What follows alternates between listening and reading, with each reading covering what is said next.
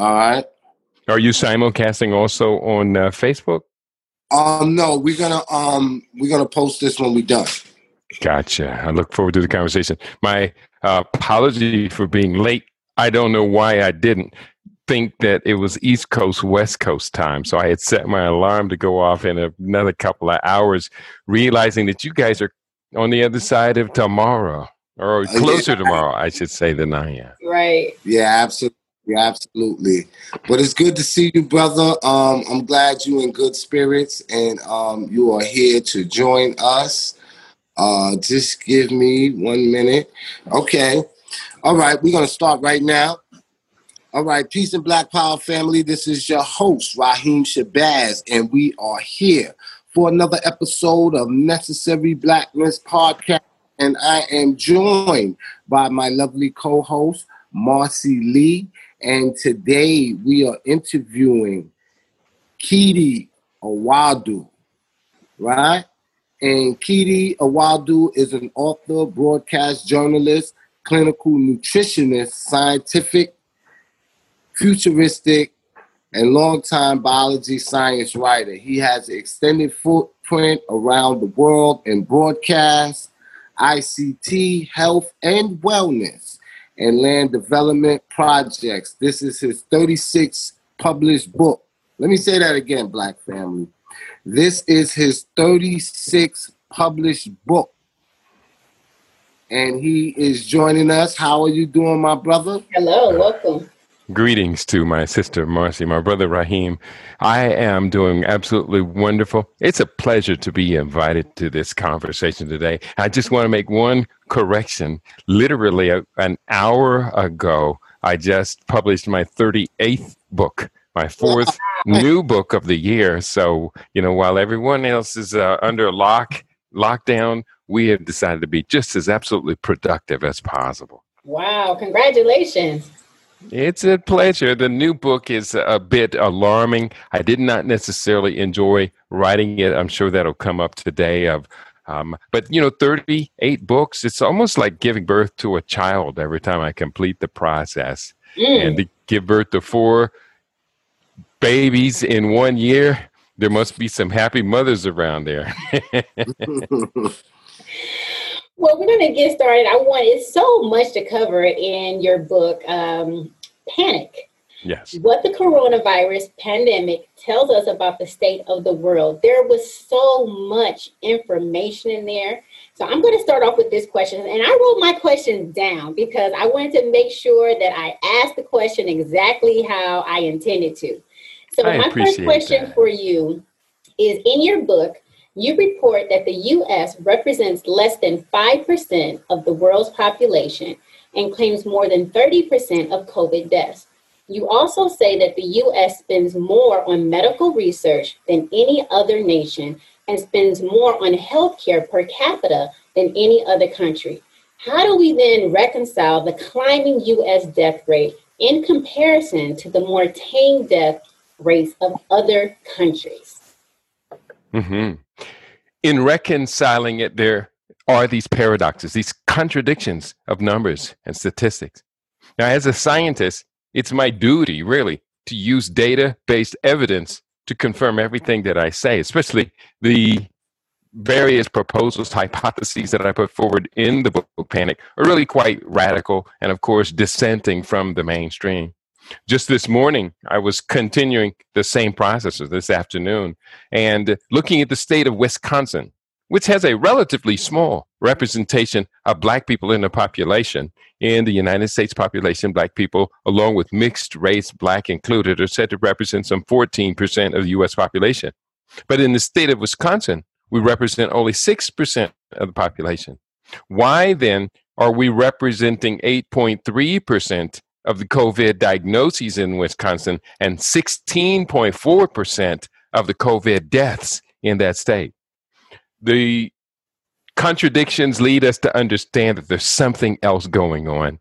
And as you can tell by the book, by the time we get to the summary of what this is really all about, we cannot help but realize that this is a continuation of a pattern of attempting to exclude Black people from the American population. I'm talking about eugenics and genocide, population control, that we can trace the evidence of that back to as early as 1937. Some might even trace it back to the beginning of the post-emancipation period in the United States. Now, you speak of the post-emancipation period. That was a time that we all reckon with and we know all too well. And another thing that we know a lot about is fear and panic, right? That's so I want to ask you, how does fear and panic impact the body and brain? And that was one of the subjects you talk about in your book. I want you to elaborate for our listening. Yeah.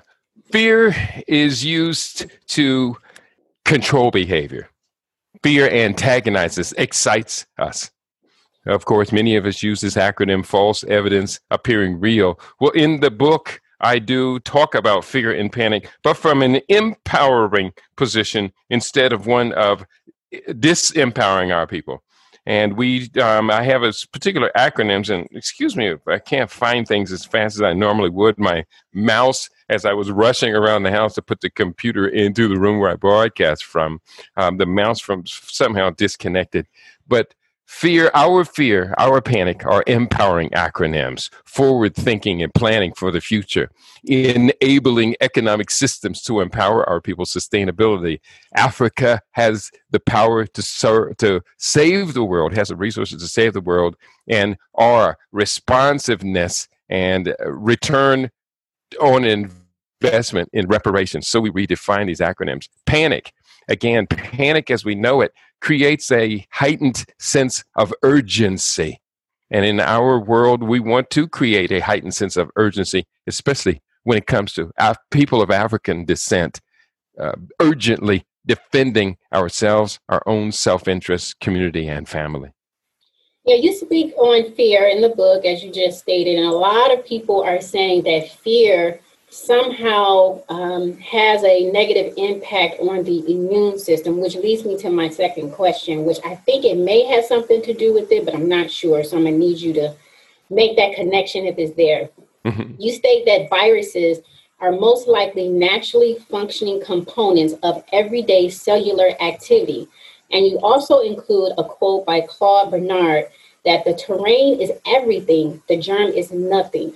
Is there a correlation between these two thoughts? Yes, there is. And just a wonderfully complex question. I'll do the best I can to summarize it in as few words as possible.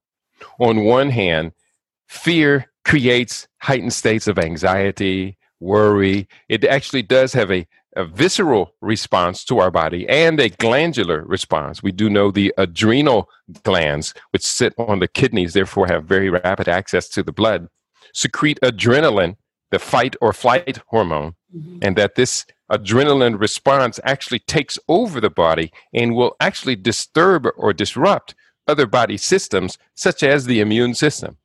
So when we live in a heightened state of stress, which I don't think anyone could deny that Black people in the United States are under heightened states of both mental and environmental stress, then the adrenal glands are working overtime, eventually resulting in something that's known as adrenal fatigue. And under adrenal fatigue, undeniably, the immune system is refracted, is injured, and we're thus more susceptible to a spectrum of inflammation-related diseases and disorders. And the second part of your question, give me that again one time. I want to build a bridge between these two.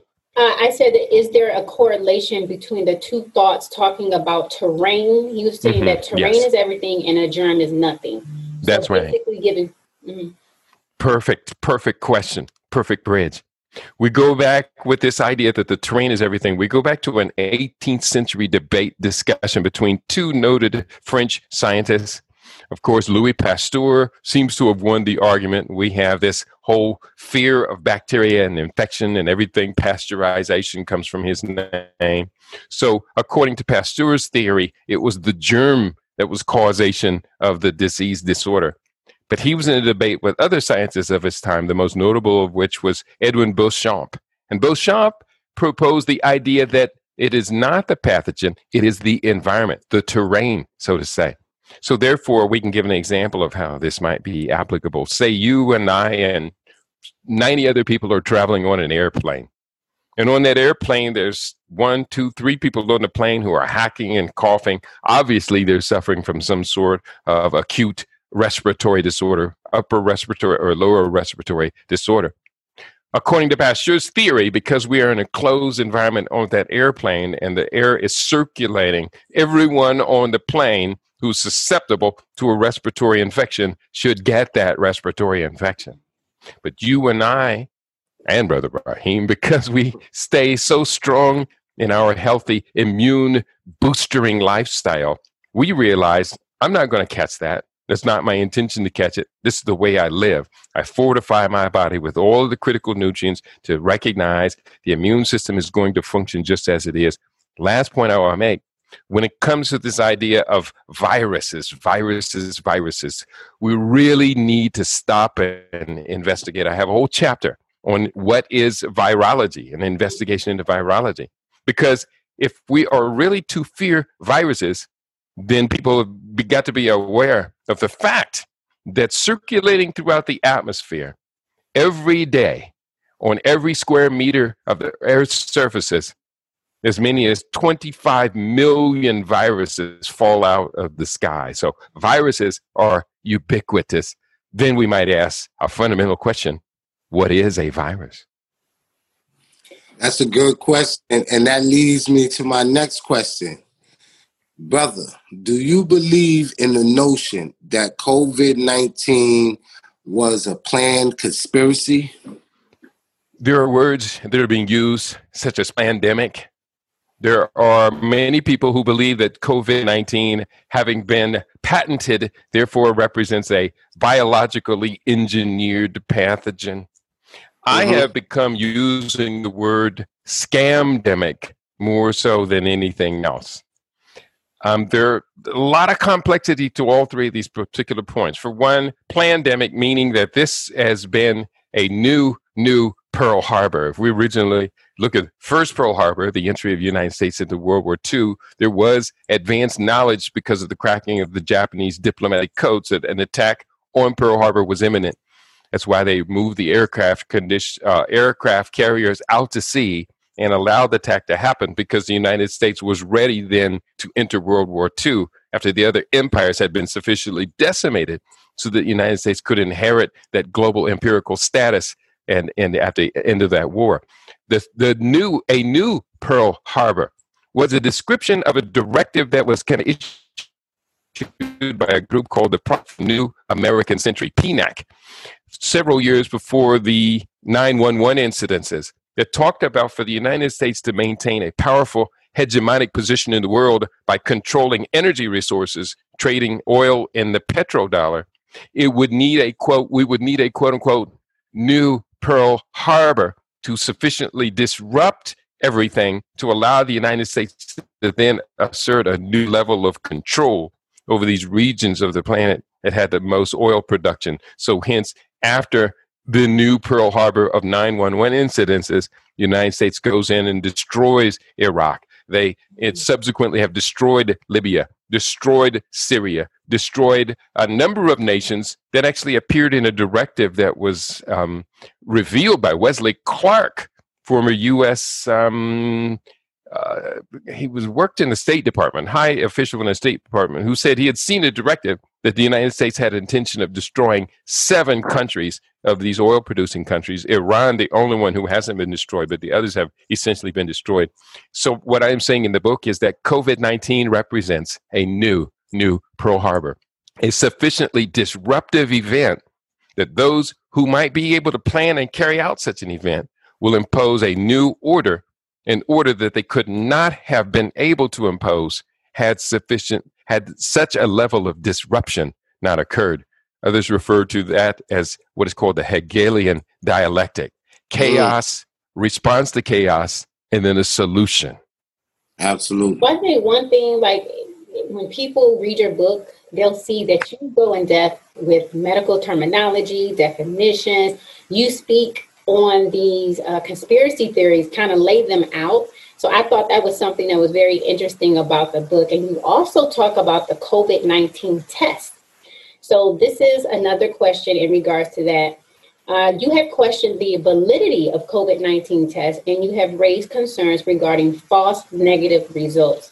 In your opinion, have the accuracy of testing improved, or is there still a sense of doubt and skepticism remaining? Mm-hmm.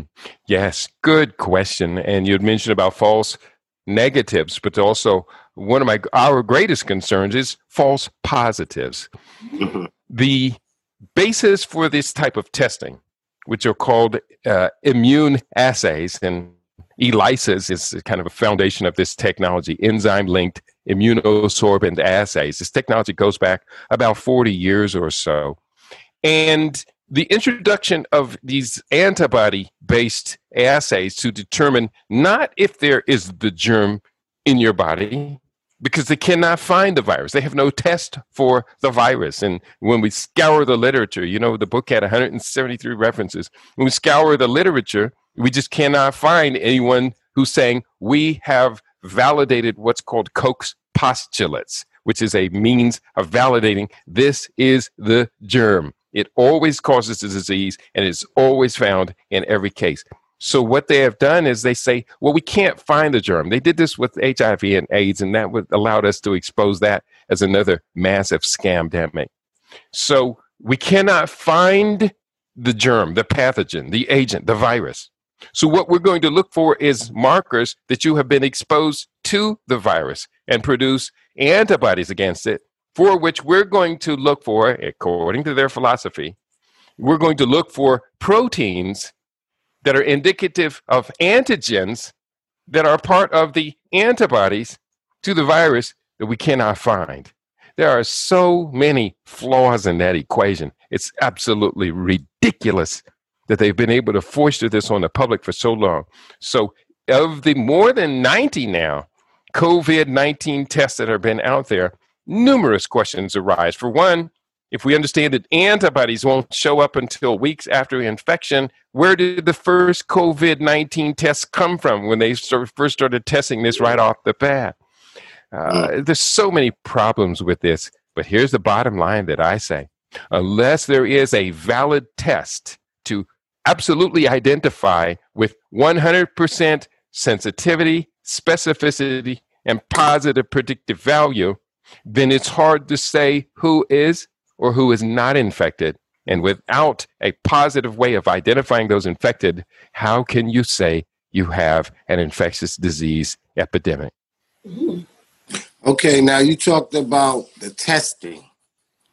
In your book, on page 140, you have a chapter called No Vaccine for Me, Please. Okay. What is your take on vaccine and vaccinations? Good questions all around. And I appreciate the both of you taking the time to actually read the book. I'm really proud of you.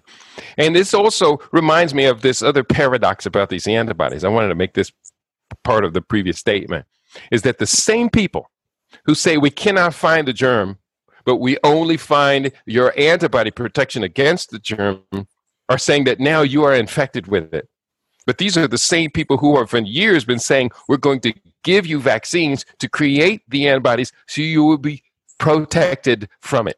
That what we call the old crisscross. Steve Coakley used to talk about the crisscross. Two contradictory, conflicting philosophies supposed to be accepted as the extension of one truth. And so therefore, if we have the antibodies or the antigens, the IgA, IgM, and IgG antibody components they say they're looking for, then good. That means I'm protected because you can't find the germ.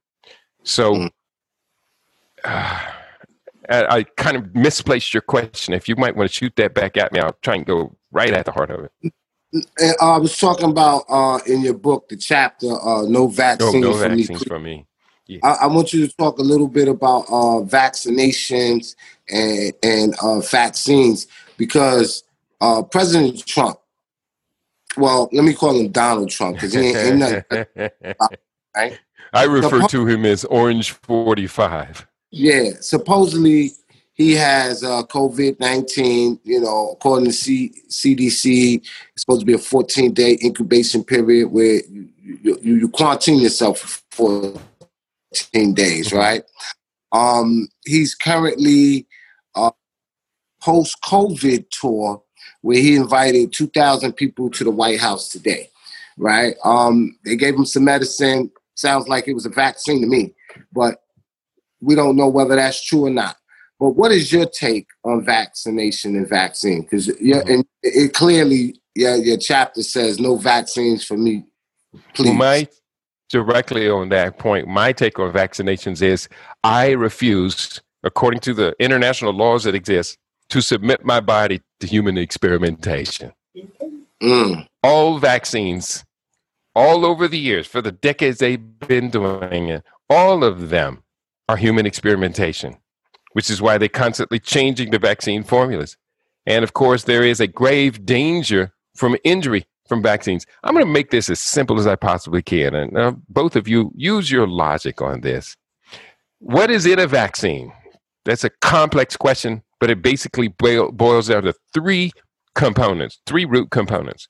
Number one, the pathogen, the germ, the agent to which is we consider dangerous and we want to develop an immunity. Number two, to mass produce that vaccine, they have to grow that agent in a susceptible culture medium. And so they use DNA and various animal parts from 11 different species, including DNA from aborted babies. They call it human diploid cells. And number three, once this putrid mix is growing in this concoction, they can't just take that concoction and inject it into you. It'll kill everyone if it is what they said it is. So they have to deactivate it using a spectrum of chemicals that are essentially supposed to kill the momentum of the growing disease.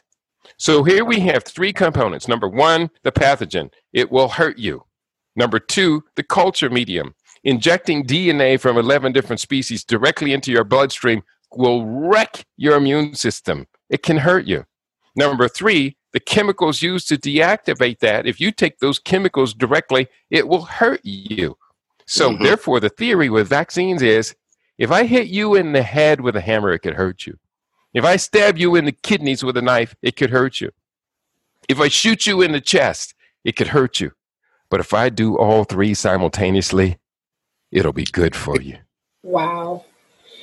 Okay, so the next question, because that was pretty deep, and I think I have never heard no one break down the components. And when you have so many people who's trying to be healthy, like even vegans or people who want to avoid additives and things like that in their foods, even GMOs. But now you're telling us that there's actually a chemical being injected in our bodies for these vaccinations. I think that would probably hit people a little hard when they find that out.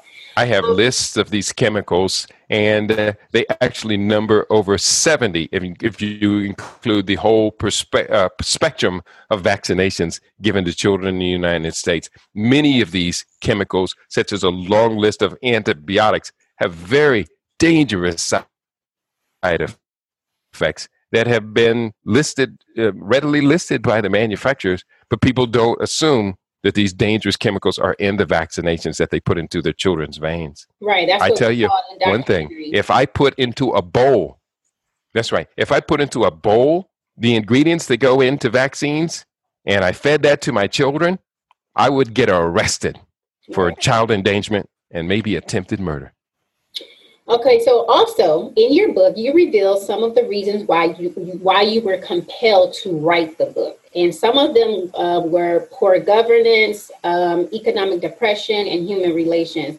But there's one motivation which stands out, and that is that you see yourself as one of few voices who dissent against the distortion of science. Speak on how it has inspired you with this body of work and your other bodies of work. Mm-hmm.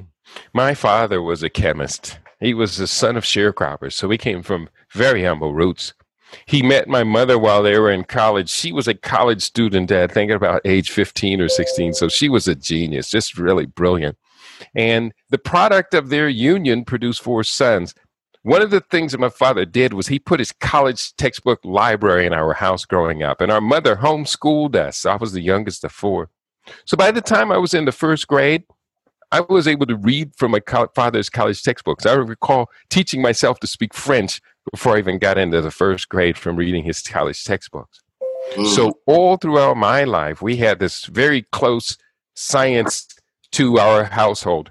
And I was a brilliant and outstanding student throughout my years. But you know something? No one ever suggested to me when I graduated high school, would you like to go to college? Our mother had passed at a very young age. And I don't know why my father himself, an industrial chemist and a college graduate, never said to his best academic son, would you like to go to college? I think my oldest brother kind of wore out his pocketbook. He wasn't getting in that again.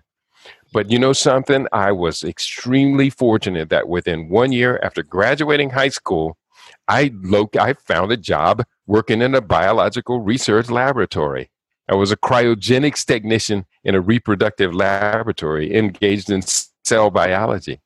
And so I spent what would have been my college years actually working in the field in a laboratory.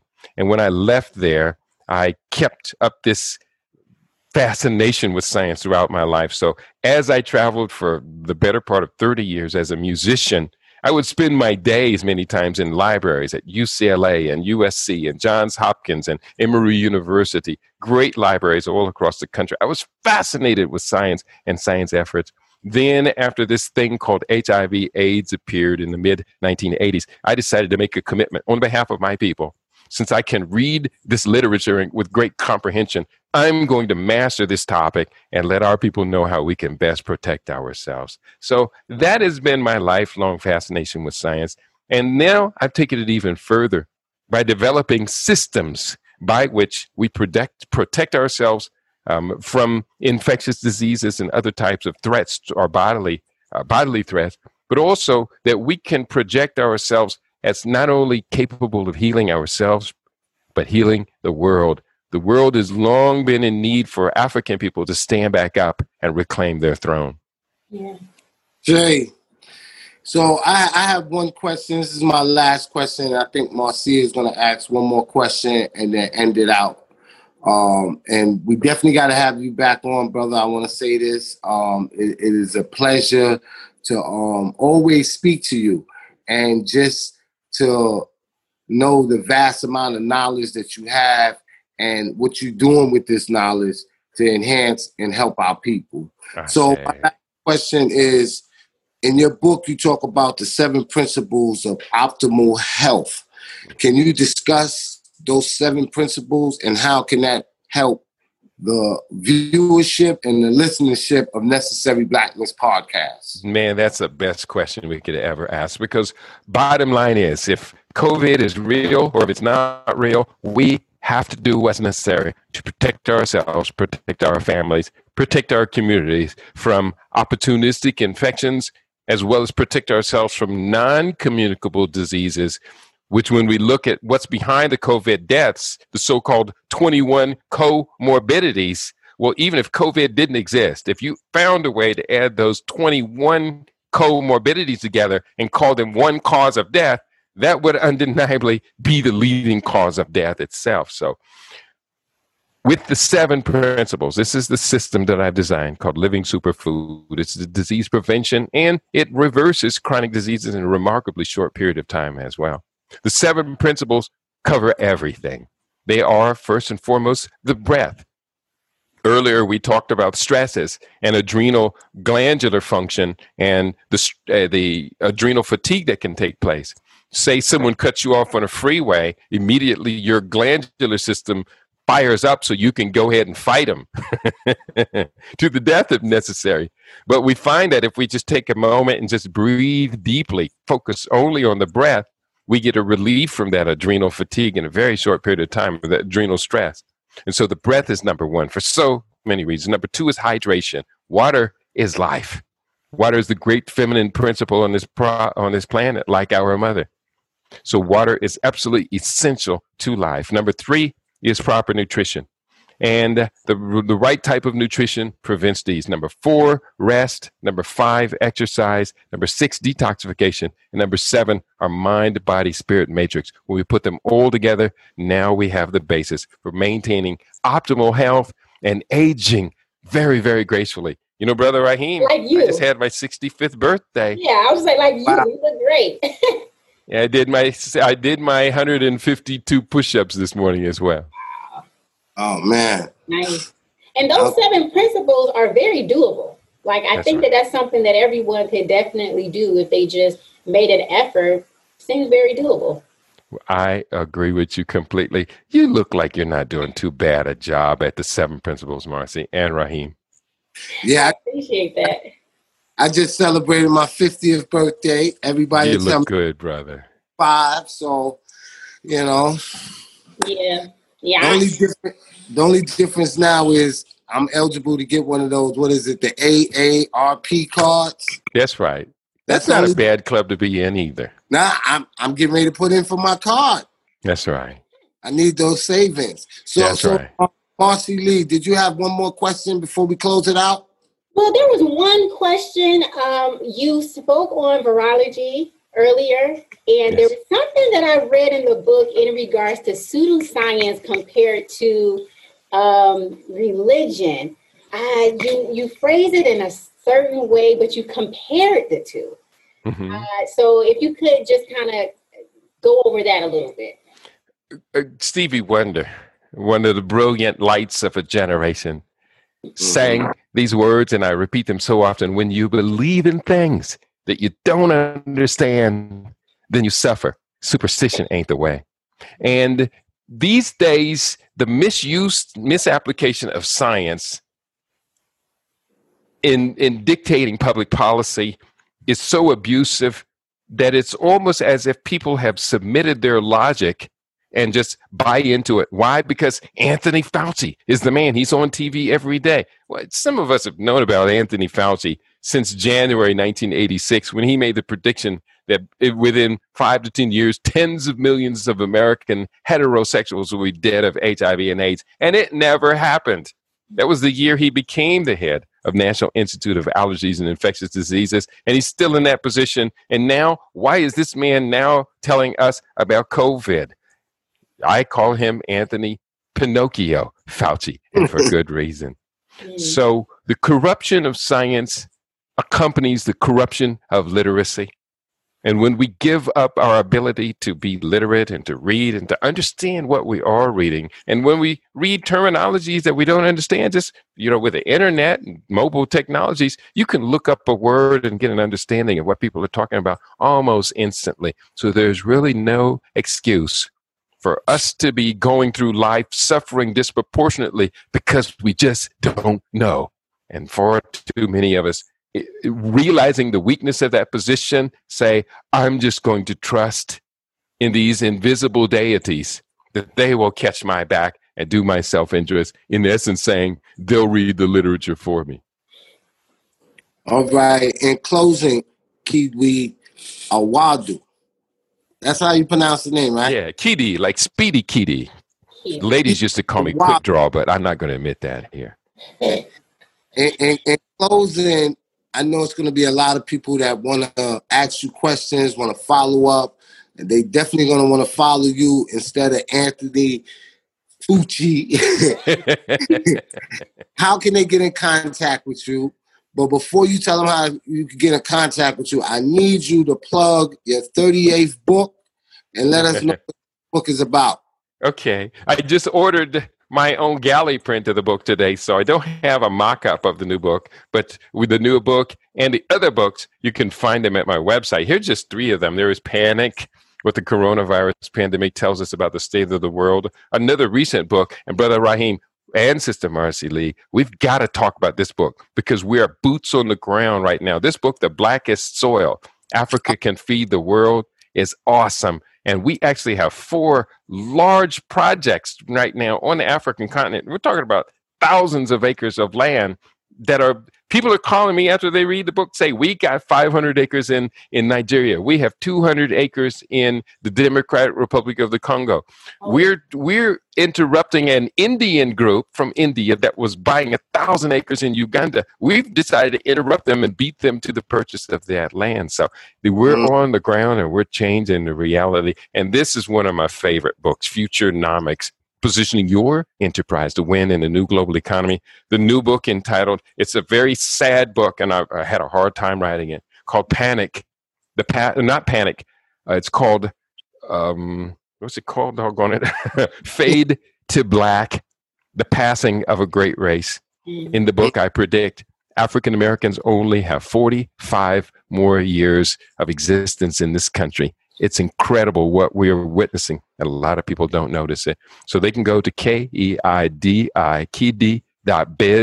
You can contact me from there. You can see a catalog of all of my books. I have 2-3 more books to come out in fairly rapid succession by next summer. Plus, I'm updating a series of my older books so that they reflect more our modern times. Oh, wow. All right, brother. It definitely was a pleasure speaking to you. You are one of our esteemed elders. I always look forward to listening to you, and we're gonna have to continue this conversation because I was reading about that book about the soil in Africa, and I definitely want to get me a copy, and we're gonna continue this conversation. That's right. You get me. I'll get your mailing address after the show. We'll get those right out to you, and to both of you. You've done a brilliant job with this interview. I really am very proud and honored. I am an elder now, and I'm being graced with such beauty in my life. I just started a new cooking television show that looks like it's going to get wide distribution. And just this week, I get invited to be a correspondent on the Kampala, Uganda television network. So it's the world is ours to claim. We're African people. I am because we are. So I claim my greatness as I claim our greatness, like fingers on the same hand. Unless we acknowledge, appreciate, respect, respond to, and support each other, that hand will never know its strength. So with this conversation, I see that hand is stronger than it's ever been before. I'll say. All right. Thank you for the invitation. I look forward to every opportunity to not only be with you and to share what I do, but also to witness the brilliance of your light. We always remember, as we reach for the stars, we stand upon the shoulders of giants. Absolutely. Ashe. Ashe. Thank you. Ashe. All right. Peace.